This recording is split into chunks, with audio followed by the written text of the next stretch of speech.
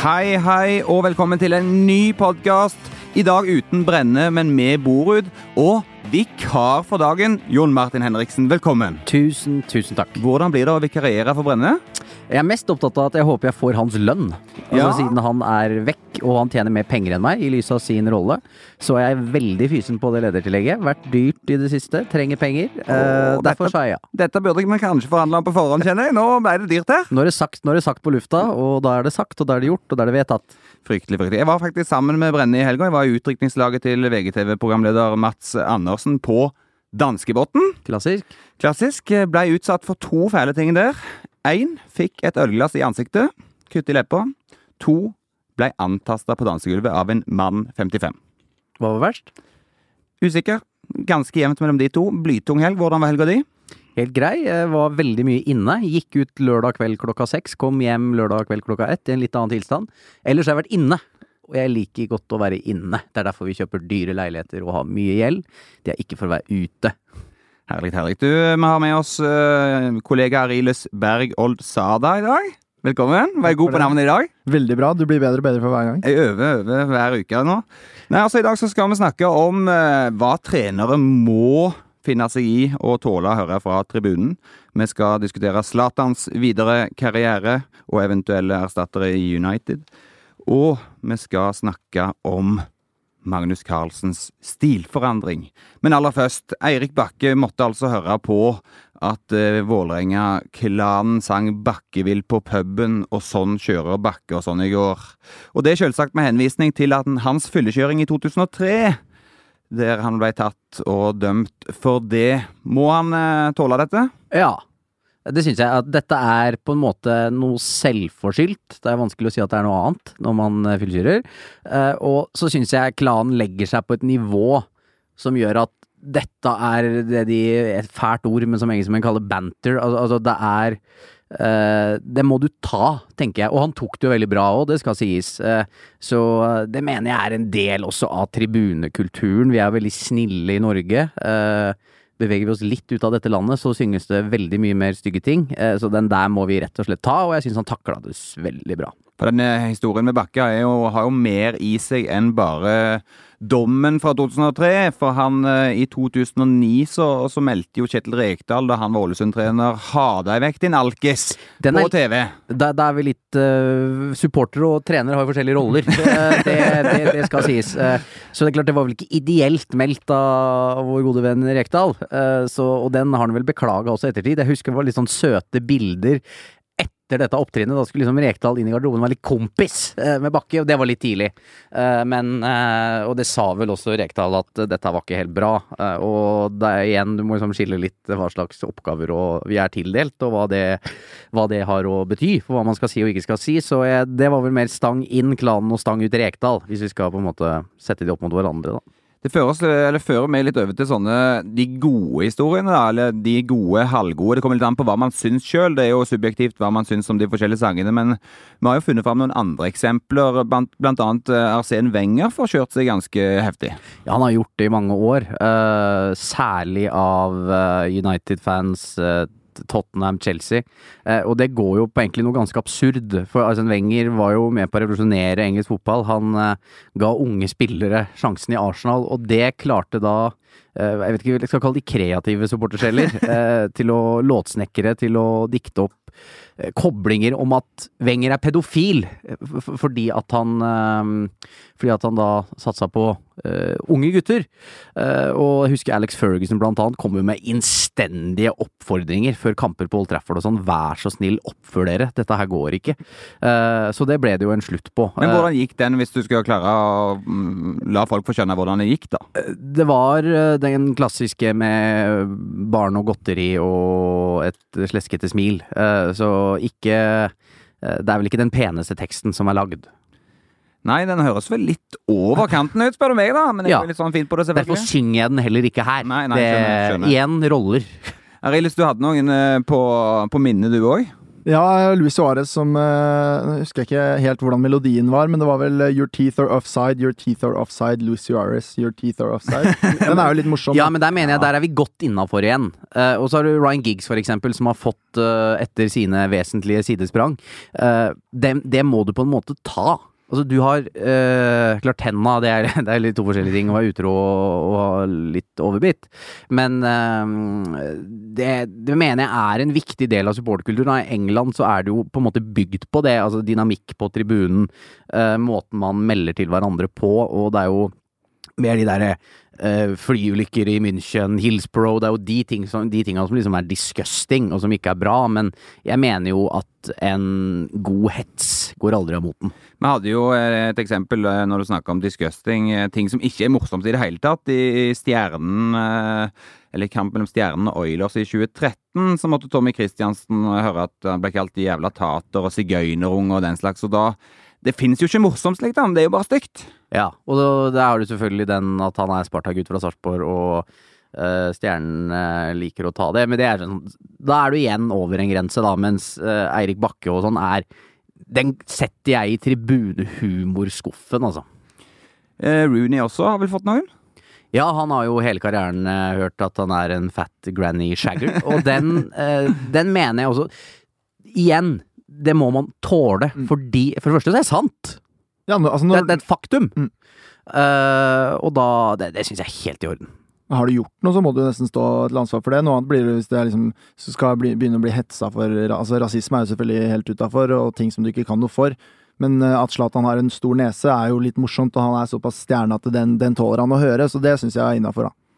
Yes, jeg tror vi setter punktum på det. Jeg hadde elsket det, for hvis jeg hadde vært fotballspiller, og vært på et stadion og fått opp mot 50 000 mennesker, derfor kunne jeg tro jeg hadde likt å være fotballdommer, og bare få hets, det må være noe av det mest tilfredsstillende i hele verden.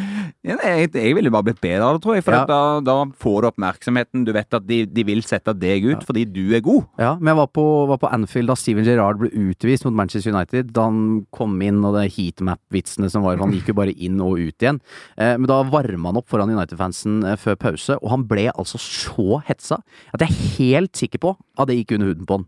At han kom inn der og var rett og slett prega og hadde overtenning, adrenalin, og satt inn en takling. Jeg tror ikke han hadde gjort det om det ikke skjer, og det viser jo også at supporternes rolle tidvis undervurdert. Den har noe å si, altså, for du kan komme under huden på folk.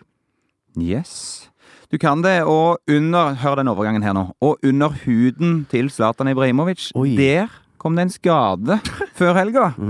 Du, han tok kneet før helga, og ute resten av sesongen. Det vel ikke meldt nøyaktig diagnose, men det åpner jo for spekulasjonene. Zlatan ferdig på toppnivå? Ja, det tror jeg. Jeg tror ikke han får en ny hvis å være ferdig på toppnivå at han ikke får en ny på en måte full sesong hvor han, sånn som denne sesongen da, så han ferdig. Det kan godt hende at han kanskje heldig å få seg en kontrakt, og så får han spille et par kamper på slutten av sesongen, men jeg vil jo tro at han ute i flere måneder, og at han vil få det tøft med å komme inn igjen i et topplag, i hvert fall på Uniteds kaliber da. Ja, jeg må bare nevne at det Manchester United valgte å gjøre før kampen mot Burnley her det altså tidligere engelske landslagsspillere som har dødd tidligere i uka. Manchester United driter i sørgebånd, men kjører altså Marcos Rojo og Zlatan Ibrahimovic støtteerklæringer på treningsoverdelene. Det altså så flaut og nedrig. Alle sånne T-skjorte-stunts slår sjelden feil, riktig, med Liverpool en gang, med Luis Suarez. Justice, nei! Altså det aller verste her jo da Brasil i VM i 2014, da Neymar fikk seg en liten brist. Ja, fikk en liten brist i halebenet eller sånt, og så kom kaptein Thiago Silva med animo, altså god bedring Neymar på capsen, og begynte å gråte for Neymar, og sånn i semifinalen der. Det det verste jeg har sett. Men jeg jo en av de som ikke synes Zlatan egentlig har vært så imponerende. Han har brent helt vanvittig med målsjanser. Sett utrolig tung og seig ut, særlig det siste. Etter jul så har han egentlig ikke vært voldsom. Spillemessig dårlig egentlig for United hele veien. Jeg vet at det kanskje høres ganske hardt ut med tanke på hvor mange mål han har skåret. Men for United så tror jeg nesten det er en litt sånn blessing in disguise, for at de har sett bedre ut, mye mer dynamiske ut uten Zlatan. Og nå slipper de også litt den derre hva gjør vi? Jeg tror Mourinho har vært i oppriktig tvil i det siste. Det er ikke sikkert det er Zlatan dette her har stått på hele tiden. Jeg tror like mye Mourinho har vært i tvil. Skal han få en ny kontrakt med tanke på prestasjonene hans i det siste? Så nå slipper de jo litt den greia da. Det er mulig de må ta rehabiliteringen hans, og det er for så vidt greit. Men nå kan han jo helt uten problemer gå og kjøpe faktisk 2 spisser til sommeren uten egentlig Zlatan-problemet i Gåstein er jo litt løst. Et problem med å ha en 35 år gammel Zlatan på laget er at han tar så mye plass, og han suger til seg så mye oppmerksomhet, og defensivt så blir det som å spille med 10 mann, for at han går bare lunter rundt i smoking på topp der, og han gjør jo ingen jobb. Og det har blitt så viktig å ha med seg en spiss som kan gjøre den første jobben der, at jeg tror å få inn nye, raskere, yngre spisser på topp blir bare positivt for United. Jeg ser ikke hvordan de skal bli sånn spillemessig veldig svekket av å ikke ha Zlatan. Eventuelle nye spisser er jo kjempeinteressant å snakke om. Jeg skal bare nevne før vi går på det at Zlatan la jo ut søndag kveld en hilsen på Instagram til fansen, der han takket for all støtte. Og så avslutter han med at jeg bestemmer når det er stopp og ingenting annet. Det er helt klokkeklart. See you soon, avslutter han med der. Ja. Altså, meldingen hans er jeg skal tilbake. Men det er jo også et spill for Zlatan når det gjelder penger her, fordi at kontrakten hans går ut. Og han vil vel kanskje prøve å få seg en kontakt med mer penger nå, før det er over. Klart, det er nok mennesker der ute som har et større behov for å få penger inn på konto enn han. Men det er klart, det kan godt hende klubber i USA er villige til å betale han massevis av penger også om et år. Det er ikke tvil om. Men jeg tror kanskje Ariles har rett i at vondt for å se for meg at en sånn type skade, selv om han er på en måte et sånn fysisk kraftverk, at han skal det der å finne den motivasjonen når du vet at du uansett da kanskje maks har 3 år igjen, maks, og da på en måte bruke det siste halvannet året nå, eller neste halvannet året på en måte komme tilbake, det er litt vondt for å se for meg. Altså. For en ting hadde vært om Zlatan var på sitt aller beste da han røk, men han var ikke det, han var åpenbart på vei nedover. Og da blir det noe annet.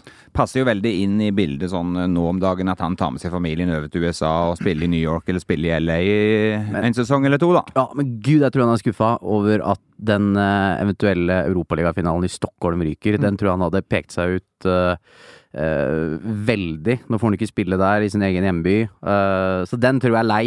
Men det blir spennende å se hva som skjer, og vi vet jo foreløpig ikke heller hvor lenge han er ute. Det er jo bare spekulasjoner så langt. Nå skulle de vel til staten noen greier og få noe second opinion, så vi vet jo heller ikke nøyaktig hvor lenge det blir da. Men at United skal ha ny spiss, det er vel hevet over enhver tvil. Og du, Ariles, vet jeg har sett ganske nøye på markedet og kan lansere noen kandidater for oss. Ja, det er jo kanskje tre som skiller seg ut. Da. Det er Antoine Griezmann, som har vært den store våte drømmen til United-fansen hele sesongen, egentlig, etter EM, hvor han var toppskårer og beste spiller. Han har en utkjøpsklausul, ble det avslørt nå av hans egen agent, som ligger på 100 millioner euro. 86 millioner pund eller noe sånt. Det har jo selvfølgelig United råd til å betale, og hvis Pogba koster han kostet mer enn det, så da er jo Griezmann åpenbart verdt det, mener jeg da, for jeg mener at han er en mye bedre spiller enn Pogba. Han er jo kanskje den heteste kandidaten. Det eneste som taler imot der er jo at Atletico skal flytte inn på en ny stadion neste sesong, og at noen mener at han kanskje, både han og trener Diego Simone ønsker å ta en sesong der da, ettersom de har gitt så mye til klubben og at det på en måte betyr litt å flytte inn der. Men jeg tror kanskje han er den heteste kandidaten. Og jeg kjørte en avstemning på Twitter også, og det virket som at det var altså den mest ønskede kandidaten blant fansen da. Ellers så har du en ung gutt som har eksplodert denne sesongen. Det er Kylian Mbappé i Monaco. Han har skåret 17 mål på de 17 siste kampene sine i Monaco. Og det er da mot motstandere som Dortmund, City og Lyon. Er ikke det noe som stinker litt Real Madrid, eller noe annet? Jo, det gjør det. Det stinker litt Madrid fordi at man har på følelsen at han er fransk, Zidane er i Madrid, Real Madrid er enda større enn United, og han er et så stort talent at man har aldri sett på maken. Så alle vil ha han, og da blir det på en måte den aller beste som får han, og da tror jeg kanskje at han kan være mer aktuell for Real Madrid Men så har det seg sånn at Hans ble jo spurt da her om dagen, hva tenker du om Real Madrid? Og da svarte han at Real Madrid en klubb hvor du drar når du på ditt aller beste. Og jeg føler meg ikke på mitt aller beste ennå, så det kan godt hende at han tar et steg imellom, da. Og da eventuelt drar til United. Han kan jo dra videre til enda større klubber, han. Ja, du hadde en kandidat til, En til sistemann jo en mer kjent mann for Premier League-fansen. Det jo Romelu Lukaku, som suverent toppskårer i ligaen nå. Han jo kanskje i gåseøyne det safeste valget, fordi at han har levert så lenge i Premier League. I tillegg til at han har en spillestil og en fysikk som likere Zlatan enn det de to andre mindre, litt raskere typene da. Så det kanskje de tre som skiller seg ut. Og så kan man nevne Alexis Sanchez opp i samme potten, fordi han sannsynligvis drar fra Arsenal og på det nivået der, da. Henriksen, du har hjertet i United, det vet vi jo. Hvem vil du helst se? Det vanskelig. Jeg tror med tanke på Mbappé og sånn, tror jeg med tanke på at de har en svært talentfull ung spiss fra før da, i Marcus Rashford, så jeg synes det lukter mer og mer Lukaku egentlig. Griezmann i Atletico Madrid tror jeg kanskje siste sesongen de kan forvente å få noen til å betale utkjøpsklausulen muligens, for han blir jo, hvor gammel han? 26? 25? 25 tror jeg han nå. Jeg kan det gå for Lukaku og Sanchez. Jeg tror ikke utenkelig at Sanchez, jeg tipper han spiller i Premier League neste sesong, om det ikke muligens PSG, det vet Arildes mer om enn meg, men det har jo vist tidligere at Arsenal selger spillere til de som byr mest, så men Lukaku, Mourinho kvitta seg jo med han i Chelsea, ville ikke ha han, men man tenker jo at Lukaku har vært med i 100 år og egentlig godt opp i 20 år, men han jo ikke det, han ung, han 23, så du vet jo for mye mål, og han jo raskere og mer mobil også enn Zlatan, og Mourinho har jo tradisjonelt sett gått for litt sånne store, kraftige spisser, så jeg blir ikke overrasket om det Lukaku de henter.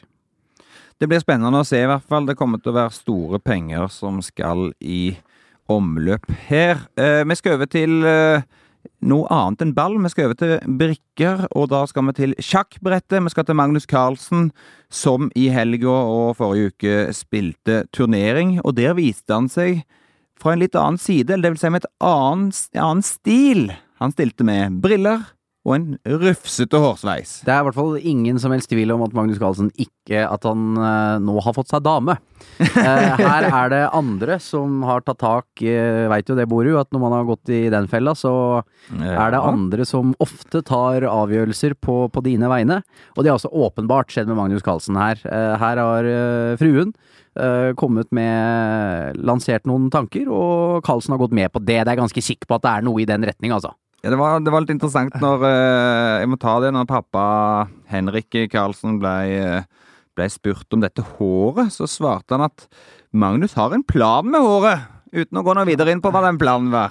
Nei, men det jo det klassiske da, det det stadiet hvor du har gått fra å ha en veltrimma og flott kortsveis til å kanskje vurdere å få en lengre variant, og så du i det stadiet hvor det ikke ser spesielt kledelig ut, da, men at det kan gjøre det på sikt. Så det en investering, da. Du nødt til å se litt shabby ut en stund før det lykkes. Jeg har prøvd det et par ganger, og jeg har gitt meg halvveis, og det har aldri vært noe vellykket. Men du kan jo litt om dette her, Boru. Har du noen tips? Ja, ta imot de råder du får, og føy deg litt etter de. Det har funket veldig for meg. Jeg har fått veldig mye gratis klær, og spart mye penger på det. Stadig nye innkjøp som kommer der som ikke blir trukket fra min konto. Veldig deilig. Nei, men det som veldig morsomt med Carlsen, at han jo en lugn type på det meste. Sånn at når da sjakkmiljøet og sjakkpressen verden over gjør et stort nummer av disse brillene, svarte, godt markerte brillene, at han kommer med de, og sånn at det blir en stor greie, så det liksom, han trekker på skuldrene, det bare et par briller, jeg skal bare se litt bedre. Slapp av. Ja, og det tenker han sannsynligvis, og det for så vidt greit, men sånn det jo å være kjent da. Veldig kjent, så blir det jo alle detaljer lagt merke til, og vi ønsker lykke til med særlig hårveksten. Jeg spent på hvor dette her ender, hvis han legger dette i en hestehale eller sånn etter hvert. Det hadde vært sylfrekt. Ja, men det jo litt taktisk det her også da, for han har vel, nå føler ikke jeg veldig godt med i sjakkverden, men jeg tror han har spilt mye remis og hatt egentlig en ganske dårlige resultater etter at han fikk seg dame. Og det kan jo være et trekk da, for å lede oppmerksomheten litt bort fra de svake resultatene, og til hårsveisen og brillene. Men la det bli med den spekulasjonen der. Vi får vel si at det var en spekulasjon, mer enn at vi vet. Det fastslår vi her. Ja, vi fastslår. Nei, men vi skal over i vår faste spalte, som har blitt tatt imot med stor suksess ute blant lytterne. Lunsjdiskusjonen. Og i dag så skal vi snakke om idrettsutøvere. Vi kunne tenke oss å se hvem hadde liksom gjort suksess i en annen idrett. Og hvis det da skal bli en diskusjon, så blir det litt sånn hvem som hadde gjort det best i hva. Skjønner dere? Den er litt sånn løs, men jeg tror det kan bli veldig bra. Jeg tror Yaya Touré kunne gjort det veldig bra i svært mange idretter. Han er ekstremt atletisk, har en god motor når han først setter inn. Hva er det du ler av? Har jeg sagt noe gærent? Jeg ser for meg å være 100 meter med Yaya Touré. Det hadde jo gått som en kule! Har du sett de tunge stega der? Ja, har du sett? Det er jo der du bommer når han kommer i de kliva. Altså, gi en 400 meter da! Ja, 400 meter er greit. Kanskje 200, ikke 100 meter. Jeg tror han hadde vært en jækel i håndball, i basket. Han der, balltalent og atlet. Tikamp, kanskje. Kulestøt med Yaya. Slettes ikke dumt forslag, det. Jeg har sett Paul Pogba spille basket på sånn sommerferie. Han er jo litt samme type, Han er litt samme type. Han tror jeg hadde vært enda bedre. Han er litt yngre, for Yaya Touré var kanskje bedre sånn sett for et par år siden. Da tror jeg kanskje Pogba hadde vært enda mer komplett, da. Ja, jeg har en veldig sånn faglig greie, litt ned tilbake til Norge, fordi at vi har en langrennsløper, noe som heter Anders Glørsen, og han går bare skøyting på ski. Det er nesten ikke store løp for han å gå. Så jeg har sagt lenge nå, få gitt den mannen ei børsa, så kan du gå skiskyting, du kan gå 40 renn i året. Han skal nå er det neste sesong, da er det vel 15 kilometer fri i OL, da har han en sånn gullerot å gå mot da hele den vinteren der. Ja, hva tenker dere om det? Jeg synes du har et godt poeng. Dere følger jo ikke med på vinter, dere bare ball. Ja, nei, jeg registrerer at det snør ute, og ser Nei, men det er jo mange skiskyttere som ikke har kunnet skyte før, så det er klart at det er jo muligheter, men jeg vil ikke si at det er revolusjonerende det du melder. Nei, at en som er god på ski skal begynne med skiskyting. Det er ikke, men jeg måtte bare få det ut, for det irriterer meg at, ikke liksom, at den tanken er tenkt. Ja. Jeg har lyst til å snu litt på det, hvis du ser på Ole Gunnar Solskjær. Da han spilte fotball, da ikke fotballtreneren, men han var jo ikke god på noe annet enn liksom fotball, altså plassere seg i boksen. Det hadde vært veldig gøy å se Solskjær prøve seg på noe som, liksom, hvor du må konkurrere med noen sånn spissferdigheter. Du vil se Ole Gunnar Solskjær i Mesternes mester, du? Ja. Det er det du sier? Ja, det har jeg lyst til. Det hadde vært kult, faktisk. Han kommer på siste plass. Tror du det? Nei, han har jo ganske grei fysikk og sånn, da, men han var jo aldri god på noe annet enn å bare være der hvor det gjaldt å være, liksom, og avslutte, da. Men jeg tror, bare for å gå på den, Olav Tufte også, tror jeg kunne klart seg greit i ulike idretter. Han har jo den der på Tuftegården, sånn kanskje tikamp? Ja, enormt muskuløs da, og da må det være en idrett som ikke er så avhengig av fart, kanskje, og sånn. Triathlon? Jeg ser ikke for meg at liksom han over tid holder tempo oppe da. Triathlon? Ja, triathlon kunne kanskje vært noe. Ja. Enorm utholdenhet, enorm kraft. Sånn skikkelig seig. Men er det ikke litt sånn O2-snapper i triathlon mer enn muskelbunt, eller? Kanskje, jeg har ikke løpt så mange, eller vet ikke så mange. Nei, det ser vi levende for meg, du. Like måte. Så nei, men jeg har troa på boksershortsmannen, jeg. Og så sånn tabloid sett, så hadde jo vært ok om en mann som Petter Northug satset på fotballen framfor langrenn, for eksempel. Da hadde vi jo hatt disse uttalelsene og overskriftene hver helg. Jo, men det sier du jo bare fordi at du vil ha uttalelsene, mer at du fysisk kan si at Petter Northug hadde vært en fantastisk fotballspiller. Ja, det hadde vært deilig. Nevner noen Usain Bolt som fotballspiller, og da knekker jeg nesa deres.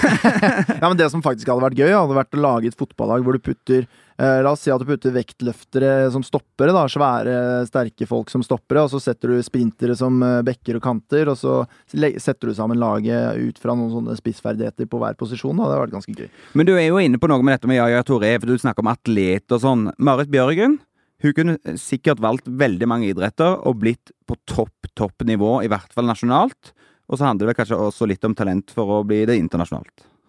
Ja, jeg tror du har rett i det. Men hva skulle det vært da? Jeg må jo si at Marit Bjørgen tilsynelatende har valgt en veldig riktig idrett for seg. Så det er på en måte vanskelig å si at jeg tror du hadde gjort det bedre i dette.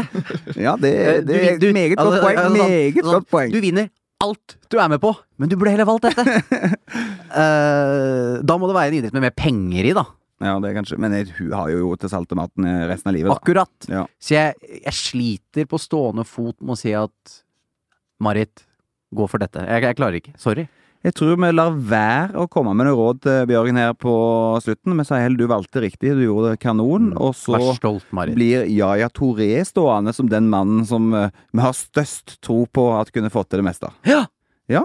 Takk for at dere var med meg i dag, gutter. Ja, Og vi bare ønsker- send ledertillegget fort som F. Ja, det skal vi se på Lønn i om vi kan morgen. komme frem til. Vi ønsker Brenne en god ferie på Gran Canaria. Ja, nyte av Hvor solen lenge er der den borte? nede. Det vet jeg ikke. Nei. Han har ikke sagt noe til meg om det. Nei. Vi får se. Se når han returnerer. Yes, nei, men takk for at dere hørte på. Vi høres igjen ganske snart.